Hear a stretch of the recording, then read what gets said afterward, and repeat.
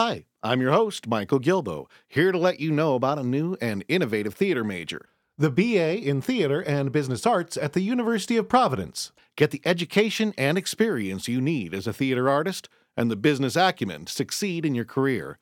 Visit BroadwayBullet.com and stay tuned to the end of the program for more info. Now, enjoy the show. Volume 607, Literature on and Off Stage, for November 3rd, 2015. Subscribe to Broadway Bullet through iTunes or RSS, and don't miss an episode.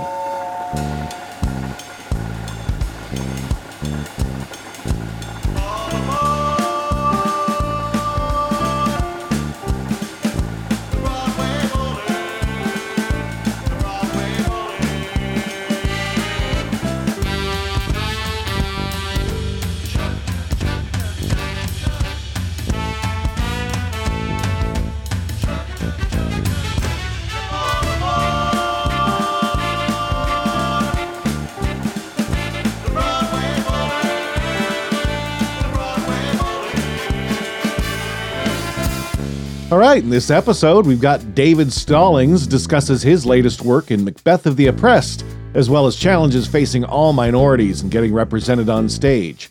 Joe Cosentino discusses his career as an actor, writer, and educator, and talks about his new book, a murder mystery set backstage at a college theater department, Drama Queen. Susan Schulman discusses her career as a Broadway press agent, talks about her book, Backstage Pass to Broadway, and offers advice for theater people dealing with a press agent. This week.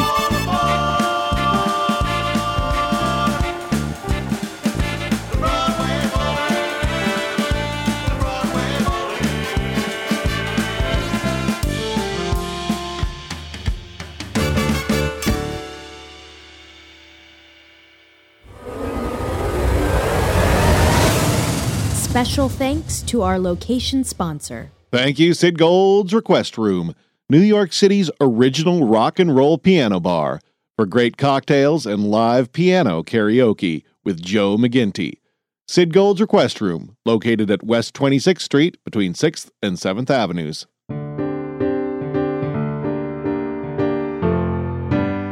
Ooh, busy time for me. I'm 10 days away from opening Into the Woods at the University of Great Falls, so that's keeping me busy, but still getting this one out. What I have not gotten is any submissions for songs to air on the show. So again, if you're a composer for theater or cabaret, or you friends you know of one, tell them to submit. I really like to play music from new authors. I thought about putting another one of mine on again, but I really don't want to just hog it. But maybe tell me if you'd rather one of mine than nothing. Anyway, please email your songs to BroadwayBulletNYC@gmail.com. All right, well, I'm your host, Michael Gilbo, and we are off with another show, so let's get to the first of 3 great interviews.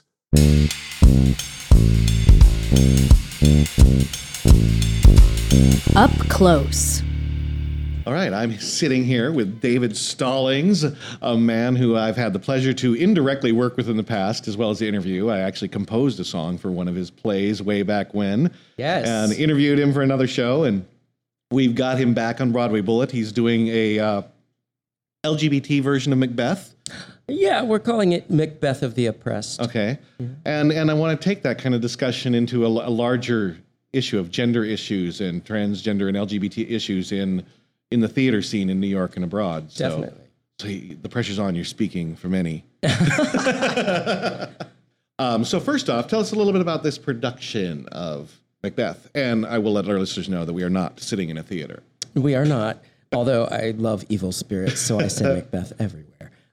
It came about because the director, Tom Slott, and I have worked together on like 5 productions, contemporary original work to the classics, and we really hit it off, I think, as director and actor. And we were talking, and I said, I really want to work with you on a classic and a specific role. So let's talk about like 4 different plays, and you know, if something inspires you, let's do it. And he was like, all right. And I was like, we talked about Hamlet, and we talked about, I don't know, Othello. And then I said, well, you know, I've always wanted to play Lady Macbeth. And he just stopped dead in his tracks, and he looked at me and he said, okay, so let's do Macbeth. And we took it from there. And the Macbeths in this production are a gay couple, and the Macduffs in this production are a lesbian couple. And we're doing it for many reasons. But the thing that drew me is for the many years I've been reading Macbeth and loving this beautiful play, the only role I really felt drawn to was Lady Macbeth. I identify with the character. I identify with what she does. And I remember auditioning once for a production of Macbeth. The casting director brought me in, and I was really excited because, this person knew my work and wanted the director to see me. And I'm doing a monologue, and halfway through, they get into an argument.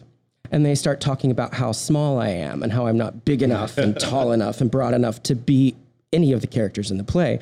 And, they continued while I continued doing my monologue. It was surreal. And afterwards, the director said, "When we do Shaw, I'll call you."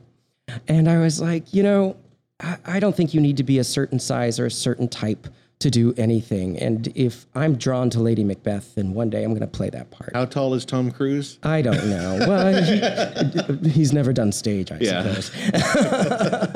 So, I was just Antonio Banderas has, and he's yes. teeny. I know. I've played burly characters before. It's not, I can butch it up if I have to. But, the other thing that's important is the play itself is misogynistic. It just is. It's about a woman who says, "Unsex me here. I wish I was masculine. If I was a man, I could have done the crime." And she's telling Macbeth, "You're not man enough. Be a man." And the attributes attributed to women are negative, and the attributes attributed to men are positive. And that's down the line in the play. And Macduff has a speech about manhood too, and they talk about his good manly virtues. And so to switch it and have a woman talk about her good womanly virtues is something that we're interested in. And to have in this production husband Macbeths feeling not masculine enough, feeling effeminate or feminine being one of the drives, I think is something that I'm definitely linking into. Yeah. All right. So as we dig deeper in the discussion, there's a lot of issues I want to talk about, and I've been very supportive. I do want to apologize up front, especially now that I've been back in Montana for 5 years. I'm not always as PC as we hope. Montana, we're very cut to the bone. So I want to apologize in advance, and please correct me even on air if I'm using a term. Well, I'm from Texas, so I understand. So you maybe understand what I'm talking about. It's easy to fall back into those habits. I get called out. Or to hear someone say something and you have to say, "Oh, actually, let's frame it in a different way." So, yeah. LGBT theater and being involved as an LGBT, you obviously act to extent, and you're playwright and stuff. Yep. Mm-hmm. What is the problem with getting pigeonholed? I see a general overall problem in theater that if you're a straight white male, you can write about, act, and do anything you want. But if you're a minority, damn it, you better be talking, acting, expressing that minority's point of view. Yes. And I think it's a huge problem. Well, that's why I didn't come out for a while. That and the fact that I am from Texas. I just was like, well, I'm living in the Southwest. I am not going to even deal with this. I am going to move to New York after school, and then I'm going to come out. Like I had it planned. I was like, this is for the birds, the way I would be treated, and was treated, even closeted. And then there was the concern of, if I come out, will I only be cast as gay characters? Will I not be seen as an actor? I'm a character actor. I can change everything and become anything. That's what I love about the craft. So will I be pigeonholed in that way was something that really came up for me. And the other thing is, too, a lot of gay actors aren't even cast in roles written for gay men or women, lesbian. Yeah. Gay and lesbian people, we're often, the supporting characters, especially if we're out, and a lead gay man or lesbian woman is played by a straight actor. And, I'm not saying they can't do that, because I can play straight and they can play gay and we're good actors, but you are limited. You always are. There's unspoken borders that I think we should address and break and make it equal for everyone. So, yeah. As a writer, as a playwright too, how often, and it's all great if that's what you want to write about, is, sure, queer issues and stuff. But I feel like I know I just finished my MFA in playwriting. And Right. playwriting especially, I noticed that if it's a black woman and she writes a play that's not about the black female experience, she faces an endless barrage of questions of why isn't this about the black female experience? Well, I tend to never. I've written one play. It's actually my most recent play that's about a gay experience, or it focuses on a gay couple raising a child and discrimination they face. And that's based on my worst fears. That was The Baby Monitor, which was recently a finalist for the National New Play Network last year. A great network for people to check out. It is cool. I was really excited to be a finalist for that. And, didn't make it to the top 6, but I've been working on the play. But that play is about my worst fears. And generally, I don't write plays about my worst fears. I write plays about other things. And I tend to write plays about big groups of people, society, different cultures. I've written a play about women in the Israeli army. I've written a play about Latino family in Arizona dealing with discrimination. I write about discrimination, but a lot, but about different groups of people and different cultures. And oftentimes, when I'm writing this play and I submit it blindly, people will be like, oh, you wrote this feminist piece and I thought you were a woman, or, oh, I thought you were a Latin person, or, oh, I thought you were Jewish. I'm none of those things. I'm a writer, and I immerse myself in cultures, and I interview hundreds of people, and I come up with a story and I tell it. And do you often get to that question of why didn't you write about for those other plays? Do you get people that are like, where's your gay character? Yeah, I for a long time I did. And then I was like, all right, I'm going to write this play about a gay couple, which I never do. And it's going to be about my worst fears of discrimination. And that's what that was about. And I'm very proud of that play. So, I mean, I tend to write about discrimination, and I tend to write about that from all different cultural, that's just my thing as a writer. I'm interested in us as a society dealing with the problems we're not talking about, dealing with the rampant racism in the South and in the Southwest. And I've been doing that for years. You brought up one interesting point when you talk about, like, how misogynistic inherently, Macbeth is and the play that you're dealing with. And I think one issue that I'm looking at is I think we've got kind of the catch-22 culturally in fixing a lot of things, which is, as a culture, obviously we want to study and do the classics. Right. But the classics are often misogynistic, out of touch, out of race and stuff, and yet we keep perpetuating many of these elements. How damaging is that versus how positive is that? Well, it's damaging in a lot of ways. For one, we don't have gender parity. Okay, that's something we're talking about a lot now. There's not equality of male and female playwrights, and every time or roles or any we got or panel, roles, we're going to get to all of that. Like beginning with the playwrights. Like, okay, so you're a theater company that does the classics, so you're only doing Shaw, Shakespeare, Ibsen, Strindberg. Like, that's a problem, and that's why when all of this data comes in, it's like they're not only doing mostly contemporary male playwrights, but the classics are all the male playwrights. We actually have some great women who wrote plays 100 years ago too. We may not know about them. We should do research and find them. Put some of those dramaturgy degrees. I think we need to demand, especially of our regional theaters, that they have gender parity, regardless of their playwrights, regardless of if they're only doing classics or not. They've got to figure it out. Throw in some Lillian Hellman. There are wonderful female playwrights who lived a while ago. So we've got to do that. And then, like our Macbeth, we're doing it a cast of 16, 8 men, 8 women, and we really played with the genders. Banquo's a woman, Duncan's a woman, Macduff's a woman, one of the witches is a man.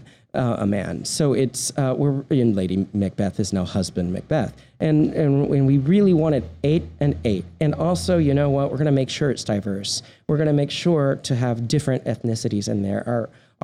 Our porter is a wonderful actress named Sheetal Shah, and she's a South Asian American actress, and she gave a killer audition. I've never laughed so hard at the porter as when she did that audition. So you've just got to demand it of yourself, and you've got to demand it of the theater you see. And I think especially my generation and the generations below me, we don't want to go see a play with an all-white cast and mostly men with 2 women hiding in the castle. I just don't want to see that. And yet, I feel like even Broadway's heading more that direction. And yet not. We were very lucky with Fun Home this year. I think it's amazing to have the first musical with a lesbian protagonist. Yeah. Well, no, I definitely agree. Fun Home was great. But on the overall, let's look at just overall numbers. Well, and I also want to say those 2 women who wrote that play. Yeah. Like a big shout out to them. That was awesome that we saw that and the win and everything. Yeah. But like I know that, and I'll probably still go see it. But when my girlfriend had come to New York and visited before me and came home, and I was very excited about Something Rotten, and I opened up the playbill and immediately scanned through it. I see 2 women, really? I know. I haven't seen that yet, and I'm sure it's a blast and a lot of fun. But we've got to demand it. It used to be musical theater was the bastion where it was a lot of women. It's the female lead, and now even musical theater switched over to men, male dominated, and oftentimes even straight male dominated. And it's like musical theater. Come on, let us in. No, it's about. Oh, what was my thought? I had a thought. It was, I don't know if it was good or not, but it was there. No, I think we just need to demand. Oh, I went to, there's all these summer festivals happening right now and in indie theater. And so I went and I saw a ton of plays and a lot of them by female playwrights. And I was shocked at how many of them only had 1 female character and then like 4 or 5 or 6 men in the play. And I'm like, but you're a woman, you're a female playwright. Come on. It's like, but let me defend them on the same hand too. Cause this is where I say, why are they writing it? Are they writing what's expected or to break through because they're only casting, male person? Oh, I know. But on the same hand, I don't think where I said, if you want to write a gay themed play, fantastic. Do it, but you don't have to do it. I know, but I think and that's what I do think the industry confuses the whole issue with. We should have female directors, so we have more female actors. So we should have more female playwrights, so we should have more female playwrights. Yes. But it's not all one issue.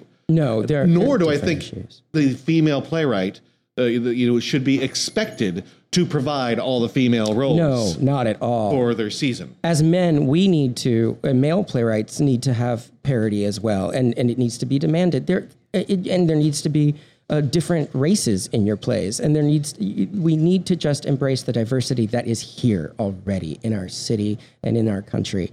And I don't know, but I was shocked, and it's not just the female playwrights; it was the male playwrights too. But I expected it of them. I expected to only see 1 female character, and I wasn't happy about expecting it, but it's what I've grown to expect. But so I was just like, I think we just need to talk about it and talk about it and talk about it. And granted, not every character fits the story. Yeah. But we've got to keep pushing the boundaries, because if we don't talk about it, then it's never going to happen. And I know you've always walked that talk too. I know some of the, like I believe we had you on before for Anais Nin Goes to Hell. Anais Nin Goes to Hell. Anais Nin. Yes, and that was a wonderful play about women in history on an island in hell, waiting for their men to come save them. And then Anais shows up and she's like, no, we don't need that. And 1 man and I think 6 or 7 female characters. Yeah. You see, you've walked the talk. And if people are interested in finding out, the archives are still up and they can go check out that show. That play, that was fun. It was fun. And that was the play that was, people read it and they're like, and one of the reviews even said, I don't know why a man wrote a feminist piece of literature. Oh, I wrote it because my mom's a feminist. I was raised by a feminist. So her voice is often in my plays. Well, it was a pleasure having you back on the show. Wish you all the luck. Hope some people maybe check out your plays and look around, especially if they're looking for some great stuff for more gender parity and diversity. Women and diversity, in their that's what I'm about. So I know that there's some stuff in your oeuvre that can help meet that requirement. I think so. All right. Thank you so much. Thank you, Michael. If you are a regular listener, or if you have just discovered Broadway Bullet, I have just set up a Patreon page. Please support our program by pledging a dollar amount for each podcast episode. I'm not going to make anything from these donations. All donations will go to expenses in producing the program and providing flexible, part-time jobs to theater students for helping with the editing, follow-up, and more. Visit patreon.com/BroadwayBullet to contribute, or just click the link on our main webpage. Thanks in advance for your support in creating quality theater podcast programming.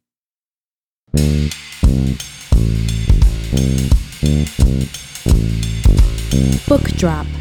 I have in the studio with me Joe Cosentino, who was an actor, then a playwright, then an educator, and now an author.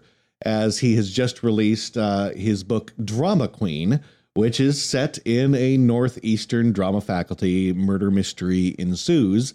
And so Joe has stopped by and come in from the Northeast, a little bit north, to visit with us about all those aspects of the career and his new book and series, Drama Queen. How are you doing, Joe? I'm great. Thanks for having me. Well, thanks for coming down from where are you coming from again? Poughkeepsie, New Poughkeepsie. York. That's so fun to say. Poughkeepsie. That's how they say it on the train. Poughkeepsie. So first off, and then we'll get into some background and some other things, but why don't you start off by telling us a little bit about the Nikki and Noah murder mystery, Drama Queen?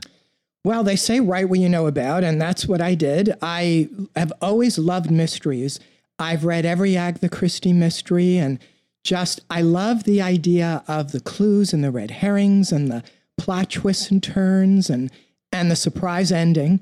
And so I wanted to write a mystery, and I thought, write what I know about. So I know about theater since I come from the theater. And I'm also currently a theater professor and department head at SUNY Dutchess in Poughkeepsie. Mm-hmm. So I thought, put it all together, and I created a mystery series where the theater college professor solves the mystery by using his theater skills. And as you know, you're one too. We really can barely remember our lines as actors. So what skills do we have? Well, he's a good listener. We learn how to listen. He's a good eavesdropper. He's a good listener.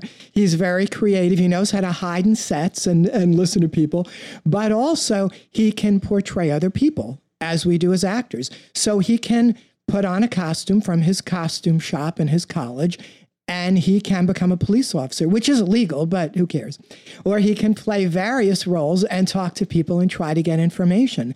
And so I think a theater college professor is a perfect amateur sleuth because he can use everything we learn as actors to solve the crime. All right. So now let's backtrack and move a little bit forward through your career. As I said, started off an actor. Mm-hmm. So where did you act? What was it about acting that drew you to it? And do you still act at all? Well, I'll start even before that because I think I've always acted. Even as a little kid, I would force my parents to see my little shows in the garage.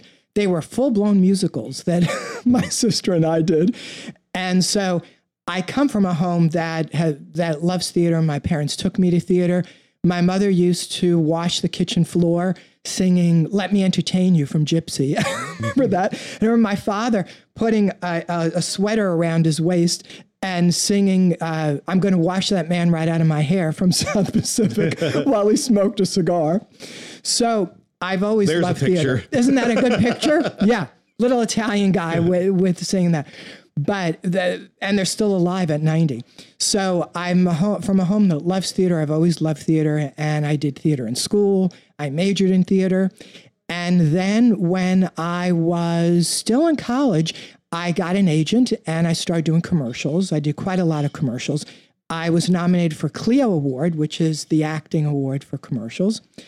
And I also did a TV after-school special on ABC called My Mother Was Never a Kid with Holland Taylor. And I like her. Isn't she great? Yeah, she's great. And what else? A lot of theater. I did a play called Circus off Broadway and Without Reservations off Broadway.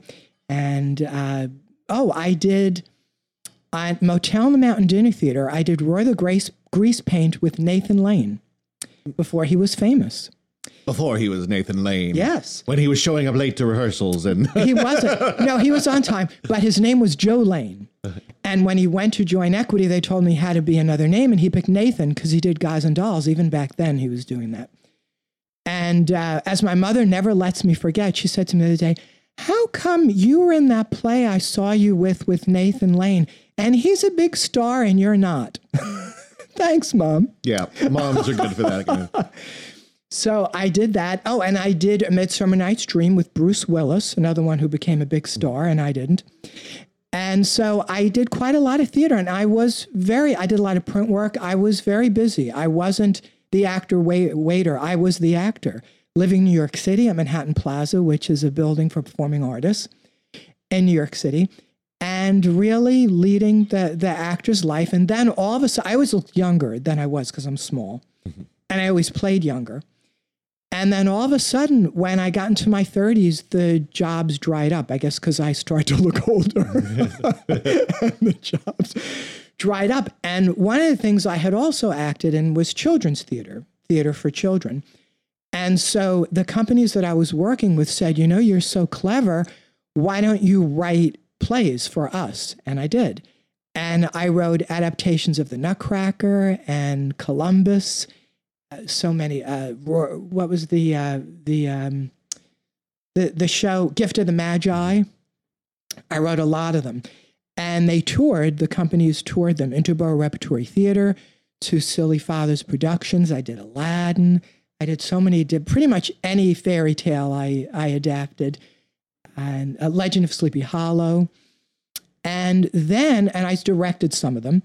So I started to write and direct plays. Then I started to write plays not for children's audiences that were done off Broadway. My favorite one is Reach for the Sky, which should be on Broadway. If anybody is listening, play should be on Broadway.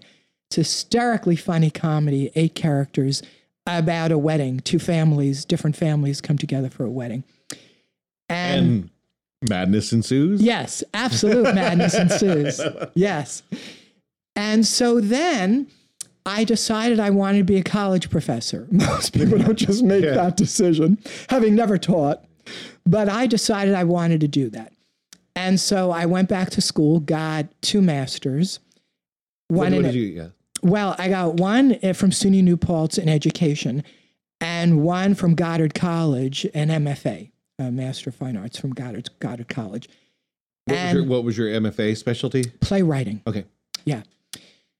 And so I decided I wanted to be a college professor, and I started as an adjunct at SUNY Dutchess in Poughkeepsie and clawed my way to the top from adjunct to temporary full-time instructor, assistant professor, tenured, associate professor, full professor, and I've been there almost 20 years, and I've been department head 10 years.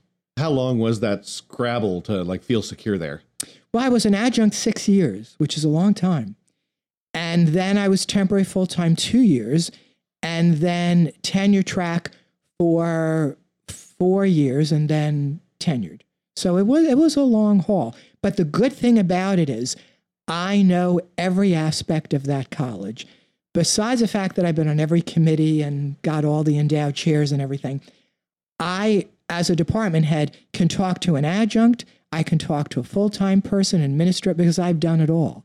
I know every facet of the college.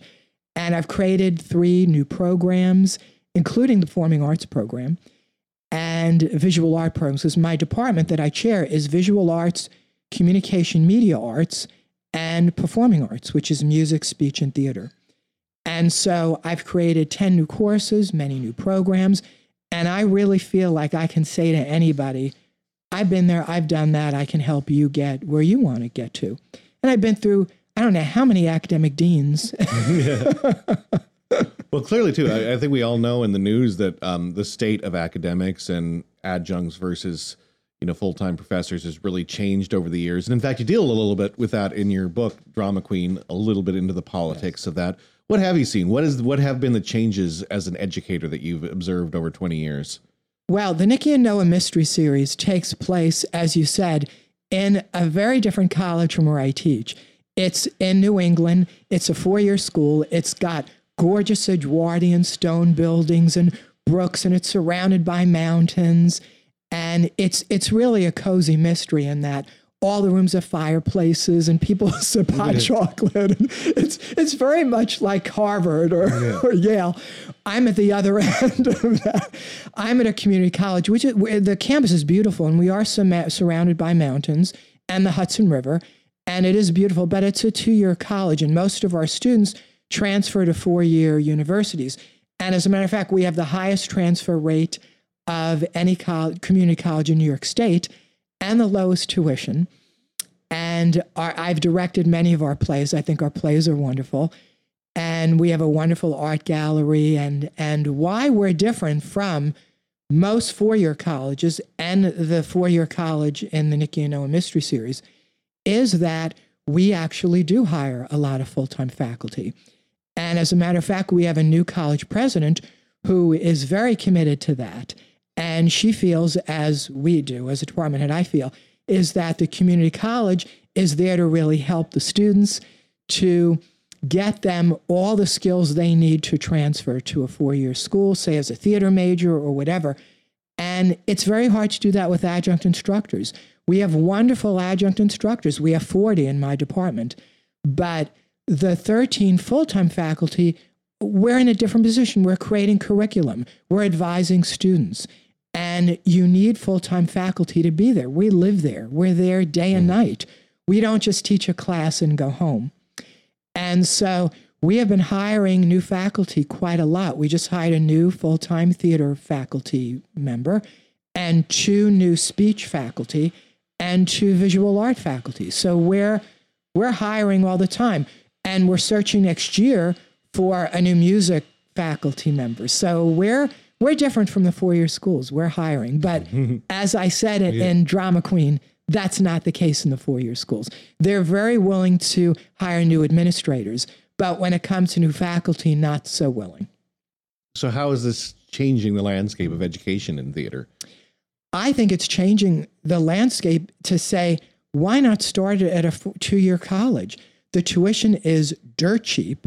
The facilities are great. The faculty is great. You can transfer. Your transcript's going to say the name of your 4-year college.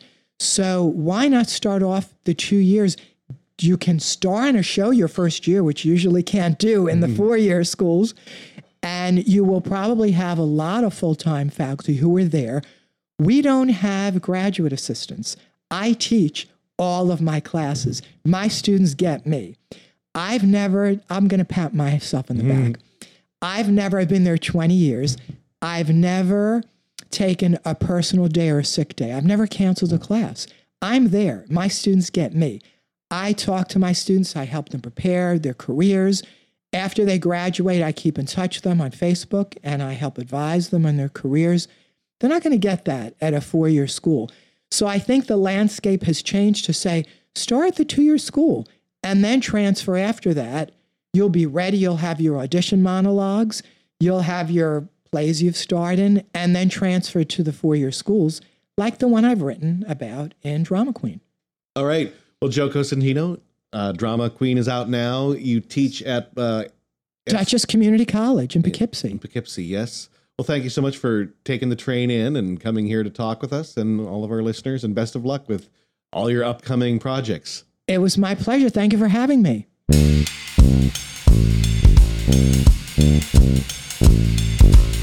Breaking the Business. I am joined today by the hard-working Susan Schulman, who does PR, press agent, and has done it for a long time. I worked with her a lot the first 5 years doing Broadway Bullet. She was always fantastic. A couple things. She has, since I moved and came back to Broadway Bullet, she has released the book Backstage Pass to Broadway, True Tales from a Theater Press Agent. Yes, indeed. And so to talk about the book and all the ins and outs of being a press agent for this high-stakes world, welcome, Susan Schulman. Thank you, Michael. Isn't this fun? Welcome back to New York. Yes, it's enjoyable. We missed you. Thank you. And, the whole 4.5, 5 years I did Broadway Bullet, I never got a chance to actually interview a press agent about what they do, and I wanted to. Well, now's your big moment. So we're going to talk about a few things here. I think first we'll talk about exactly what is a press agent, so people get it. Talk a bit about your book and some of your stories from the book. And then I want to let a little bit of advice for all the different types of people who have to work with a press agent on how they can deal with that. It's kind of how we'll move along. So the first nitty-gritty, what is a press agent? What is PR? And what's the difference? Well, first of all, nobody knows what a press agent does. Not producers, not anybody. Most people think it's smiling and nodding, as in opening night when you're handing out press tickets. It's, hi, thanks for coming, enjoy the show. Hi, thanks for coming, enjoy the show. Hi, thanks for coming, enjoy the show. And that is part of it. But really what press agents do in the theater is create the right expectations, both for the audience and for the critics. And that takes a lot of different forms. It might be the way you describe a play in a release. It might be the kinds of interviews you set up for the talent in the show, whether it's the creators or the actors. It may be the photos that you choose to represent the production visually.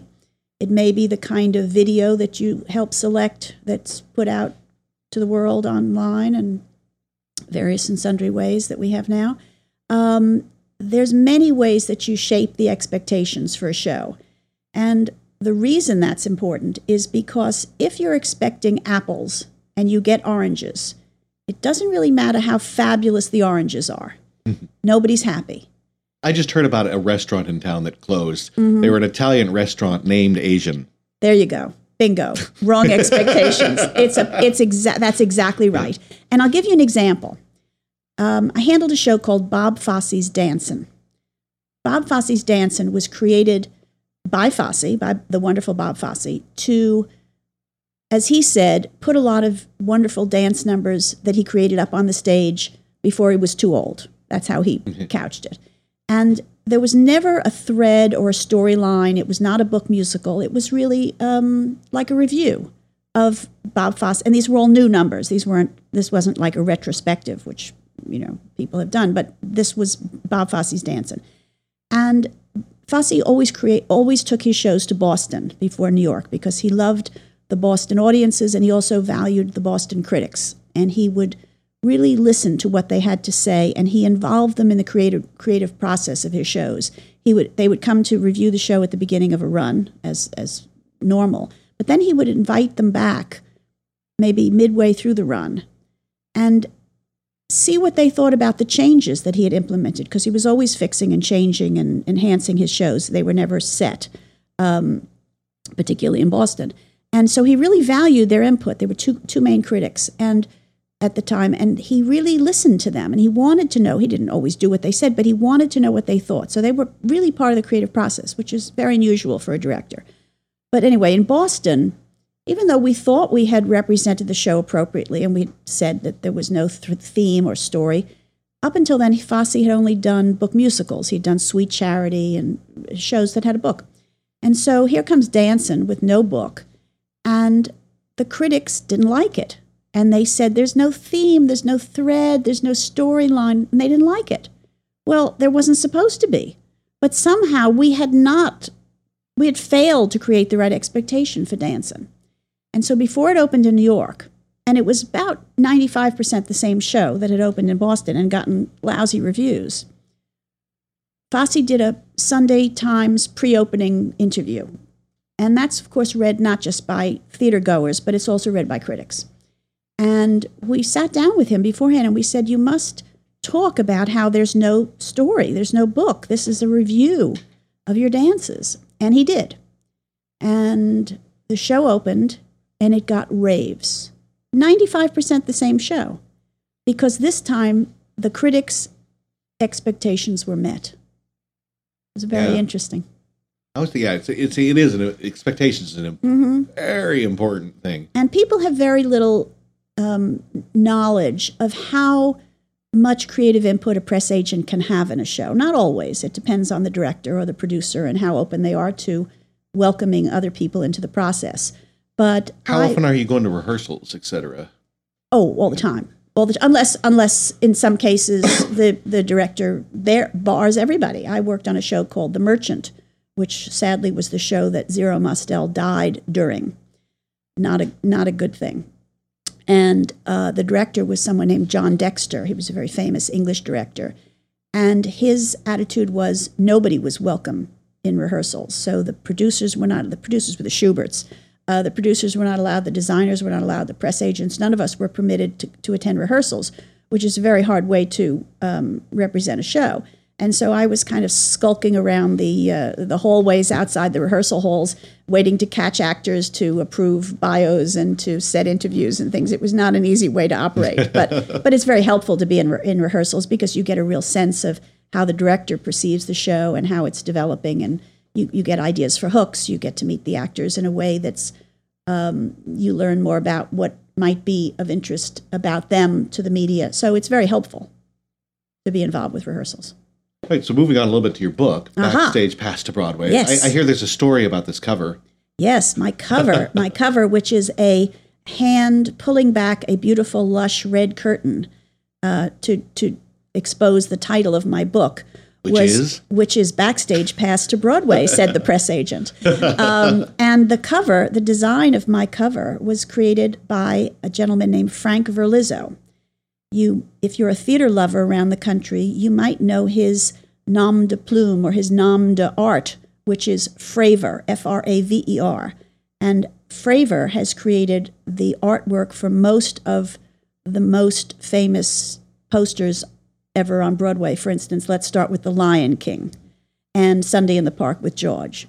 Those were all created by Fraver. George is okay. George, yes, we're very close. George is the southern version of Sunday in the Park. And Frank Verlizzo very generously created the art for my cover, which was pretty cool. It sounds like I'd love to talk to this guy on the show. I would love you. You'd love Frank. He's wonderful. He's a funny, bright, smart guy who's been doing it for about 40 years and used to be part of one of the top advertising agencies. He was the art director for one of the Broadway's top agencies, and then went out on his own. And so it's Fraver NYC.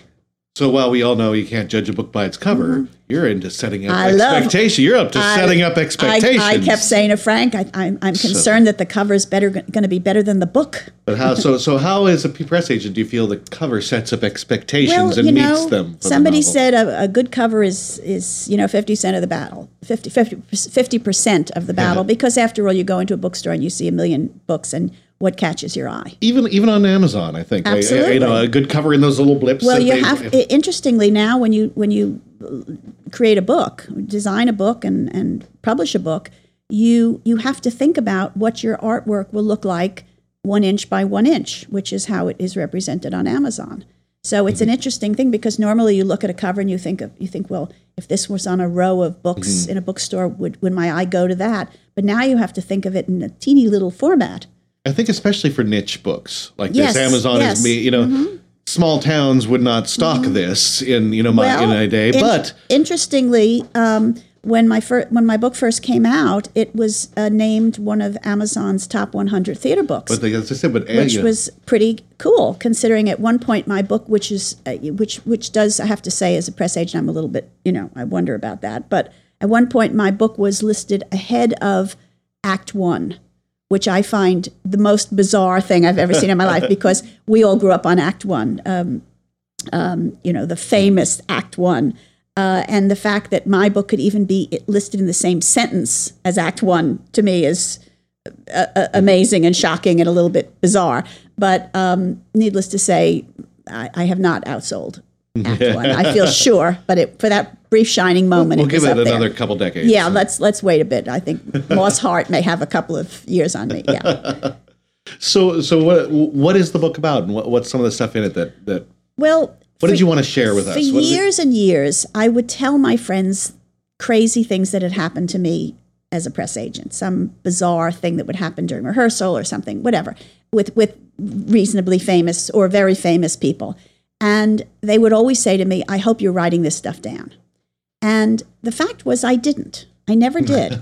But people were always very amused by these stories, and some of them were stories of stars being wonderful and just terrific, and some of them were stars behaving badly.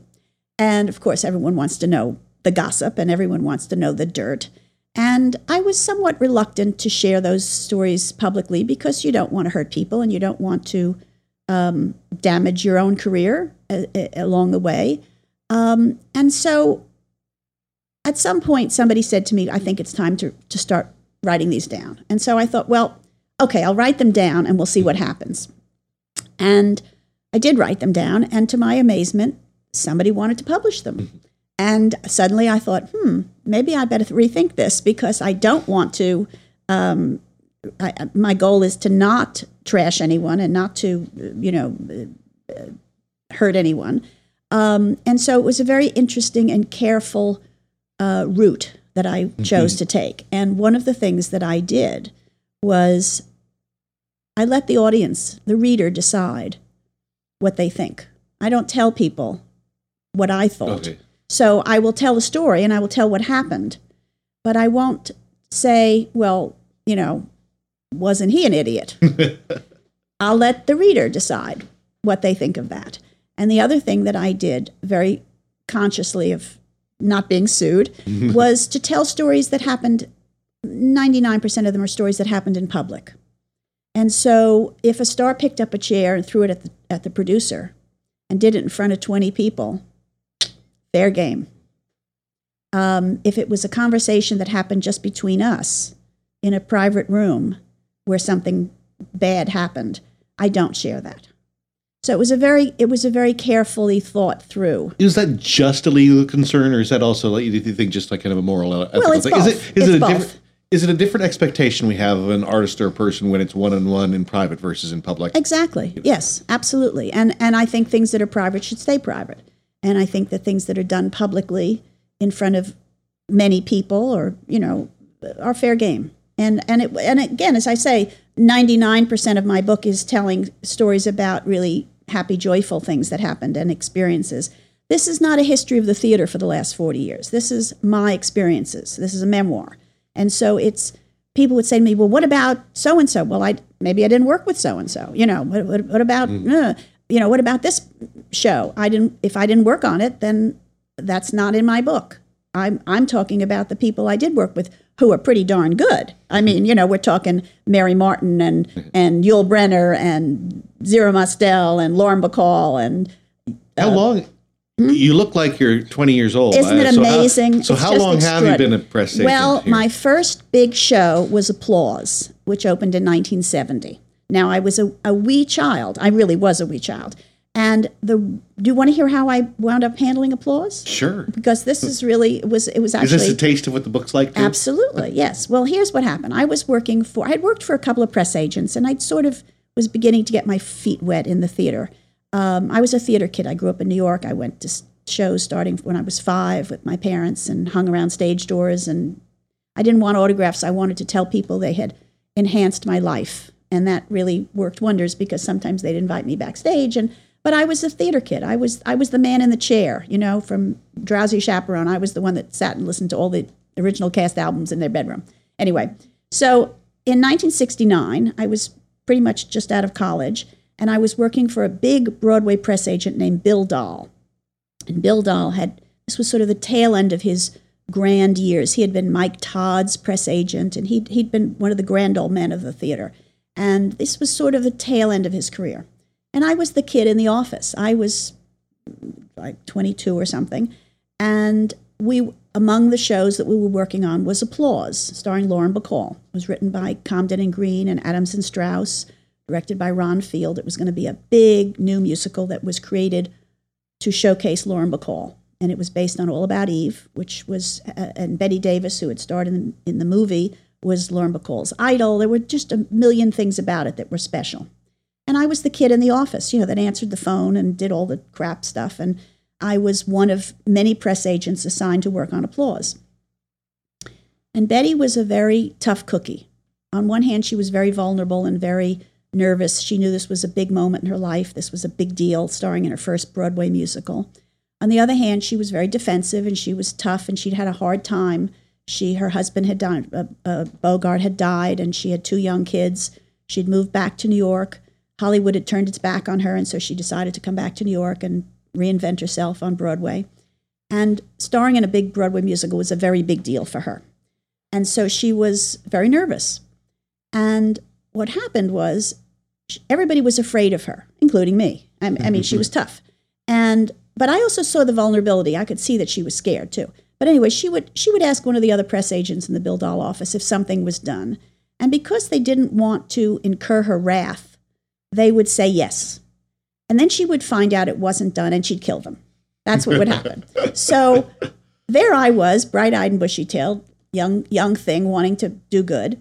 And she would ask me if something was done, and I would say, I don't know, I'll find out, and if it's not done, I'll take care of it. Now, I wasn't being manipulative. I wasn't trying to be Eve Harrington. I was just trying to do my job. I wouldn't have known how to be manipulative. I could barely get my clothes on right side out. I was a little kid. So I was just doing my job. And one day I was called into the producer's office, and they said, Miss Bacall has informed us that the only person she will talk to in the Bill Dahl office is Susan Schulman. And so at the ripe old age of whatever I was, 22, I wound up handling, I was a very, very, very young girl. I wound up handling what became the biggest hit show on Broadway. And it was because of Betty Bacall, who liked me and trusted me, and I felt I was a straight shooter, and I was. And it was an extraordinary thing. It shouldn't have happened. I mean, if it, anybody they were nuts, frankly, because what did I know, But I did rise to the occasion, and I did a good job, and everybody liked me, and I worked very hard. But it was because of Betty Bacall. Right. Well, thanks, Susan Schulman, for stopping by. Can I say one more thing? Yes. Right now, the best way to buy Backstage Pass to Broadway is through my website, which is, as I said, very cleverly titled www.backstagepasstobroadway.com. Rather than buying it on Amazon, it is available if you're in New York at the Drama Bookshop and at Theater Circle. In Washington Depot, it's at the Hickory Stick Bookshop. It's in some small bookshops around the country, but primarily available through my website right now. So I hope you'll listen. Yes. All right. Read. Yeah, I was going to give you a plug. Oh, thank you. Well, I am a press agent. Yes. Thank you so much for stopping by, Susan Schulman, and best of luck. And I look forward to continuing to work with you and my trips back here. Thank you. Welcome back. Thanks.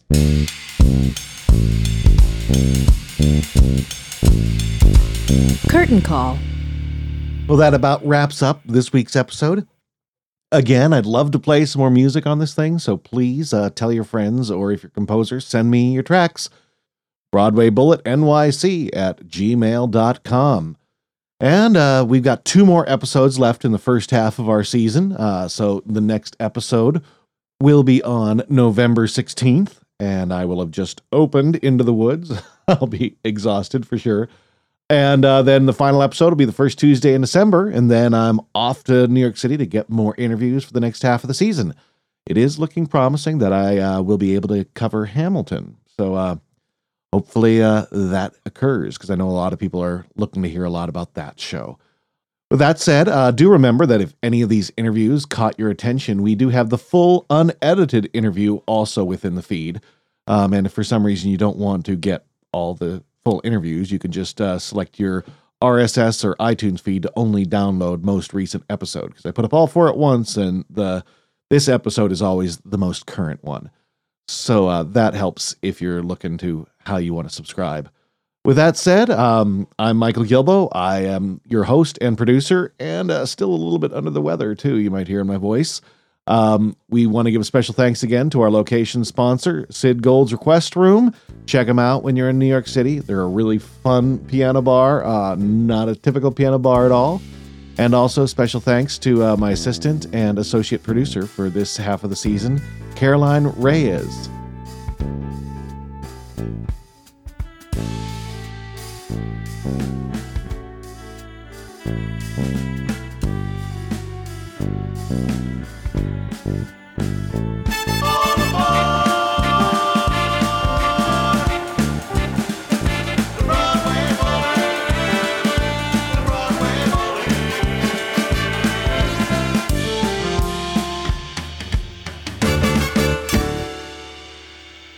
So, a little more about our brand new theater and business arts major. I know what most theater programs are like, and I've talked to thousands of artists. All of this told me that a new style of theater major was needed. Theater majors can get a pretty good arts education just about anywhere, but most programs do very little to prepare actors, directors, playwrights, technicians, producers, etc. to manage their careers. When you go into the arts, you are your own business, and you need to manage that to strategically plan for your career to grow. If you've listened to many of these interviews, you know you need to be self-starters to create your own opportunities. I'm going to make sure you are ready for that world. You'll get a ton of opportunities as an undergraduate. Actors will act, even as freshmen. Designers will design shows right away. Playwrights will see their shows mounted. Directors will direct. Producers will handle shows from inception to execution. Outstanding guest artists will conduct workshops, and outstanding students will even work on this podcast and travel to New York with me for interview weeks. And if that isn't enough, we've got an amazing program that will pay all or part of your student loan payments, even private loans, if you are earning less than $40,000 6 months after graduation. That is an invaluable option that lets you pursue your passion in theater with less financial pressure. If interested, and I hope you are, go to BroadwayBullet.com. I'd love to help you launch your career.